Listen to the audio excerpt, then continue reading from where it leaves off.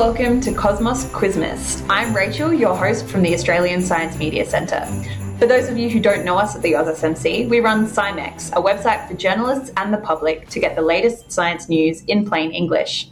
Today, I'll be putting some of the best and brightest science journos from Cosmos to the test, quizzing them on some of the top science stories from this year. Let me introduce you to today's science quizzies, Jacinta Bowler, Matthew Aegis, and Evrim Yazgan. So how this works is I'll be giving each of you a question, and you get first dibs on giving us the answer. If you can't, the others have a chance to step in and steal the points. And I can also be convinced to add some bonus points if you can give me some extra detail on some of the answers. So we'll get started with Matt, who I can see to my left. Who is the current federal science minister? That is Ed Husic. Congratulations. Thanks. That is always an important thing to know as a science journalist. He's an MP from Western Sydney, and his portfolio is Minister for Industry and Science. Your own point, Jacinta. This year, the UN General Assembly adopted a historic resolution on July 29th, declaring access to a clean, healthy, and sustainable environment was what? A human right. That is correct, a universal human right, which is a move that's supposed to help encourage countries to speed up their sustainability plans by better holding them accountable. I hope they do. And Evrim, first question for you. A solid 6 months after the current global outbreak of monkeypox began, the World Health Organization last month finally decided to give the virus a new name. Can you tell me what the name they came up with is? I don't actually know this one. No idea. Spider monkeypox. What? I wish it was the case. I wish it was spider monkeypox. Can anyone jump in on this one? Matt? Mpox. Yep, that's the one. As in like the letter M. The letter M. Oh. Because they don't like to associate things with people or cultures or animals because of stigma. Yeah. So Okay. I feel like so that's why COVID is not like the Wuhan flu, which the media were calling it, because that's where they felt it originated from, or where it's believed to have originated from. But I don't know, like Mpox. I mean, Mpox is like, well, it's just a shortening. We're taking an Unky and just we know what it's referring to, don't we? Yeah. I will actually give you a bonus point, Matt, for your explanation there, because you've not only told me the name, but you've also told me why they bothered 6 months into an outbreak. So Mpox is the name, but they're going to have a full year of referring to it as both Mpox and monkeypox before they officially make the change to avoid confusion. Not confusing at all. Not confusing at all. Matt, I believe we're up to your actual question. For the past couple of years, Griffith University researchers have been working with Inangai traditional owners to study rock art along a 160-metre long rock shelter in Queensland called Murrawonga. Can you name what one of the main drawings they found along the cave depicted? So there's a few different answers, and I'll give you a point if you can come up with one of them. A kangaroo. There actually is not a kangaroo on the list. I will give you a second guess, though, because it is pretty tricky to name one off the top of your head. What about a person or people? A human being representation. That is correct. That is one on the list. So there is a human figure believed by elders to be an ancestral being known as Watanuri. So I'll give you a point for that. Does anyone else want to have a guess, or does anyone know some of the things that appeared? There is one answer that is my favourite. That is one that you might see on a graffiti wall today as well. Like genitalia? Like is it? Is that what's on the wall? Absolutely is. Yes. The male genitalia. The male genitalia was the one that really stood out. But there's also some star-like designs, some snake-like creatures, and some human feet, often with 6 or more toes. There's also a digging stick and some boomerangs. And some Aboriginal community members have said these are likely part of a Seven Sisters dreaming story told over time along the length of the shelter. Jacinta, your question. Researchers from the University of Western Australia and Flinders University believe they found the largest known plant in the world at Shark Bay, Western Australia. What kind of plant is it? Okay, well, there was the massive lily pad, right, that they found and then realised was a different species. But that was definitely in England. That wasn't in Western Australia. Nope, it is not the lily pad. Oh, Matt looks like he's going in for the steal. I think it's a type of seagrass. That is correct. The research team was sampling shoots of seagrass stretching across 180 kilometres, and they were generating a genetic footprint, and they discovered that the genes were just the same. It was all from the same plant, which they believe is probably at least 4,500 years old. Evrim, what colour of genetically modified tomato was this year approved by the US Department of Agriculture? My friend Jacinta can attest to this. It, I believe, was purple. That's correct. This is a personal favourite story of Jacinta's and now mine. Is there any background information you can give us for a bonus point here? Something antioxidants, something Australia may be next. I'm actually going to give you that. That's the key word, antioxidants, is what I was after. The tomato was engineered to have much higher levels of anthocyanins, which give plants their purple colour and have antioxidant properties. So well done. When Jacinta was doing the fact-finding, I believe that's called a tomato sauce. That's a negative bonus point. That's a negative. I'm just looking for bonus points so I can catch up. Get out. Get out. And for this question, I'm going to get you all to take turns explaining something sciencey in a way a random person on the street would hopefully understand. What is a quantum computer? Matt, I'll get you to go first. It's a computer that is capable of processing a lot of information very, very well, very, very quickly, and very, very effectively, such that it could make computations or calculations at a rate which is quite unprecedented to not only any computer that currently exists, but also like a standard human being. Thank you very much. Jacinta, do you want to have a crack at explaining what a quantum computer is? So in a regular computer, you have a thing called a byte. That is either a 1 or a 0.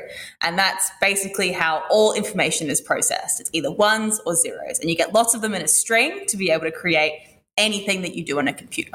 However, qubits are not just 1 and 0. Think of them kind of like a sphere, and it can be anywhere, it can point anywhere on that sphere, kind of like a 3D compass. And so what you can do with quantum computers is instead of just having ones and zeros, you can have it in any spot in that sphere.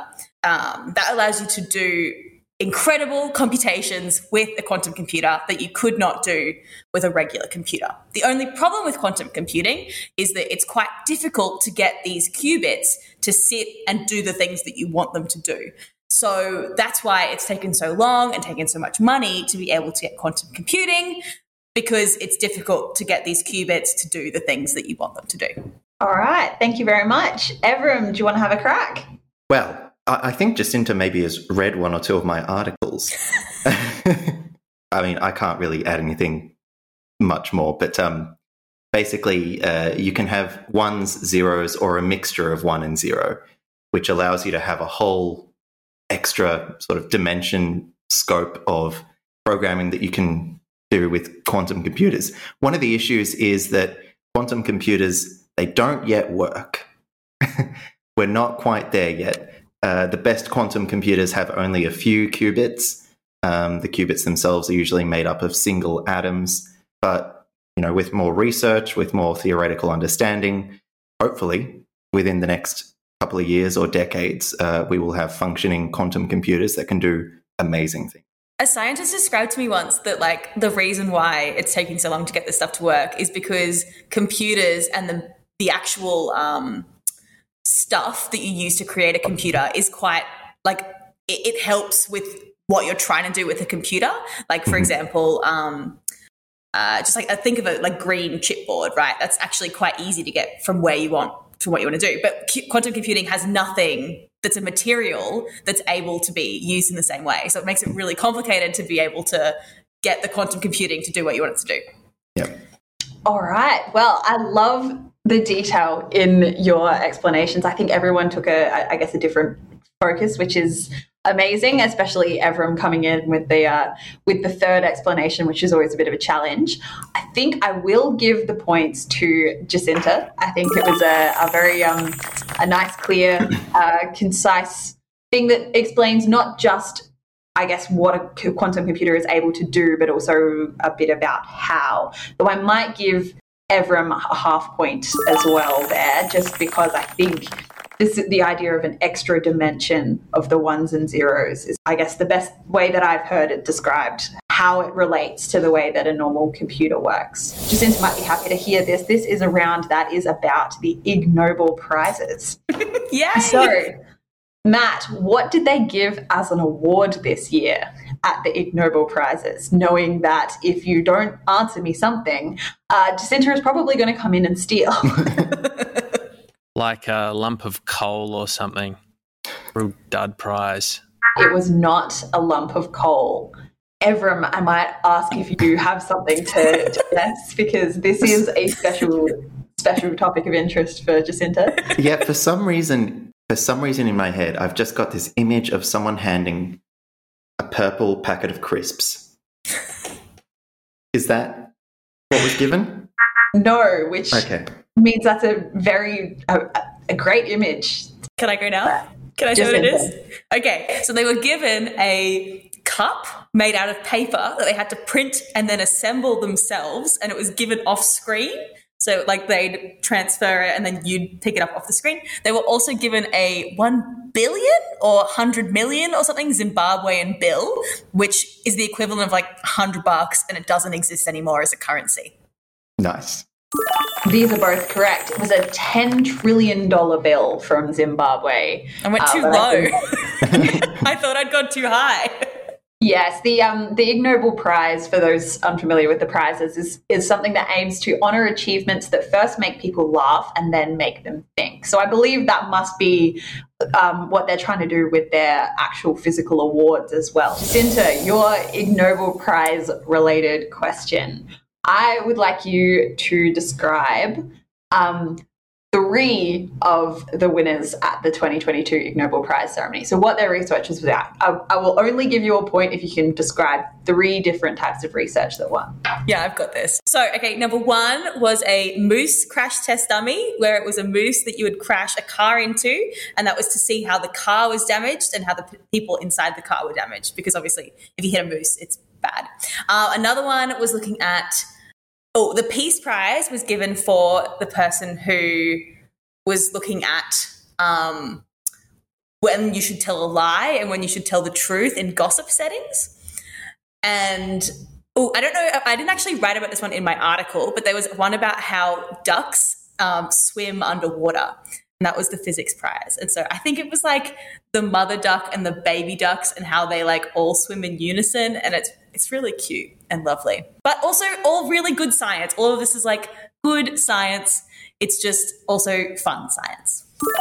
Yes, the duckling story was about how ducklings are able to swim in formation. And yes, these were all definitely 3 prize winners at the Ig Nobel Prizes. All right, we will move to see if Evram is able to answer this question without Jacinta getting the win. So, of the 10 new Ig Nobel Prize winners this year, how many research teams included Australians? 3. Close, but no. Which is a clue for Matt. Higher or lower? I can't just give you the point. All right, fine. I'm going to say 2. Correct. Yes! Got the steal. Back in the game. Yeah, you are correct with 2, and it is a good thing that you asked that, because it was 2 of the stories that Jacinta mentioned. So the algorithm to help gossipers decide when to tell the truth and when to lie, and it was actually a story about analysing what makes legal documents unnecessarily difficult to understand, was the other one that had an Australian on it. So experts are concerned ocean temperatures over the Great Barrier Reef at the moment will cause another mass bleaching event. Dating back to the first one in 1998, how many mass bleaching events have already been recorded along the reef? This is for Matt. 6. Correct. Yes. It is 6. The first one was in 1998, and then there was 2002, 2016, 2017, 2020, and there was one earlier this year in 2022. That's so sad. Yes, to have one earlier this year, and then we're going around again in a La Nina year as well. Jacinta, your question. What is the world's only seasonally venomous animal? Oh, that's really cool. I don't know. Seasonally venomous. Okay. So why would you need to be seasonally venomous? Maybe because you come out only during certain seasons. Maybe it's like a mating thing. Platypus. Because I know that platypus have spurs. So maybe they only do it during certain times of year. You are correct. It is the platypus. Yeah! I'm so excited. Yes. Does anyone want to have a crack at explaining why they are seasonally venomous? Do I get a bonus point for being more specific and saying that it's the male platypus because the females are not? I'm interested if you can tell me why it is only the male platypus. Is it because of, like, it is mating, right? Like, assumedly they'd attack each other, like the men, the males would attack each other, and then the winner that doesn't get spurred might get the female. Is that right? That is correct. So I'm going to give half a bonus point to Jacinta and half a bonus point to Matt because he led us down this path. And yes, so male platypuses have venom they use on their competition during mating season. Some dogs have died from this platypus poison, but there have been no recorded human fatalities, though platypus venom can make you quite sick, I believe. So Evram, world-renowned concussion expert Dr. Paul McCrory had to step down as chair of the influential Concussion in Sport group earlier this year. Why was that? Did he have a concussion? Did not have a concussion. So that's a brilliant guess. Well, the Segway guy, the guy who invented the Segway, rode a Segway off the cliff. I thought it might have been something along those. Off a cliff? Yeah. You rode a Segway off a cliff? Yeah. That's crazy. Horrifying. Yeah. The concussion one, Matt is going to answer this better than me, so he's probably given the point, but it's because his research was found to be bad, right? Like there was a bunch of research from the last however long, and they put a lot of money into it for not a lot of results, and I think the result that they did get turned out to not be that helpful to players. For plagiarising, I thought. Oh. Yes. Yeah, plagiarising someone else's research, which was used in the formation of a major sports-related concussion policy for a very large and extravagantly rich, at least relatively speaking, sporting competition in this country. All right, I'm going to give both of these points to Matt because while there are a lot of concerns around concussion research that is I guess, involved in sport, and the ones that Dr. Paul McCrory was involved in, it is the plagiarism that is what's caused him to have to step down as chair from the sport group. And in third place today, we have, with 2.5 points, Evram. We've got a lot of half points because with 6.5 points, in second place, we have Jacinta. He's doing it again. He's doing it again. He's coming in. We just got to bear with him. That's the creepiest thing. I don't like that at all. He got 9.5 in the end, which is the biggest tally that we've gotten so far, which just goes to show that if you beg for enough points. If you don't ask, you don't get. Let that be a lesson to your kids. Matt, for the second time, I believe, you can accept this hat. Don't even need it now, mate. I've just got the glory. Yes, well, this is why we hide upstairs.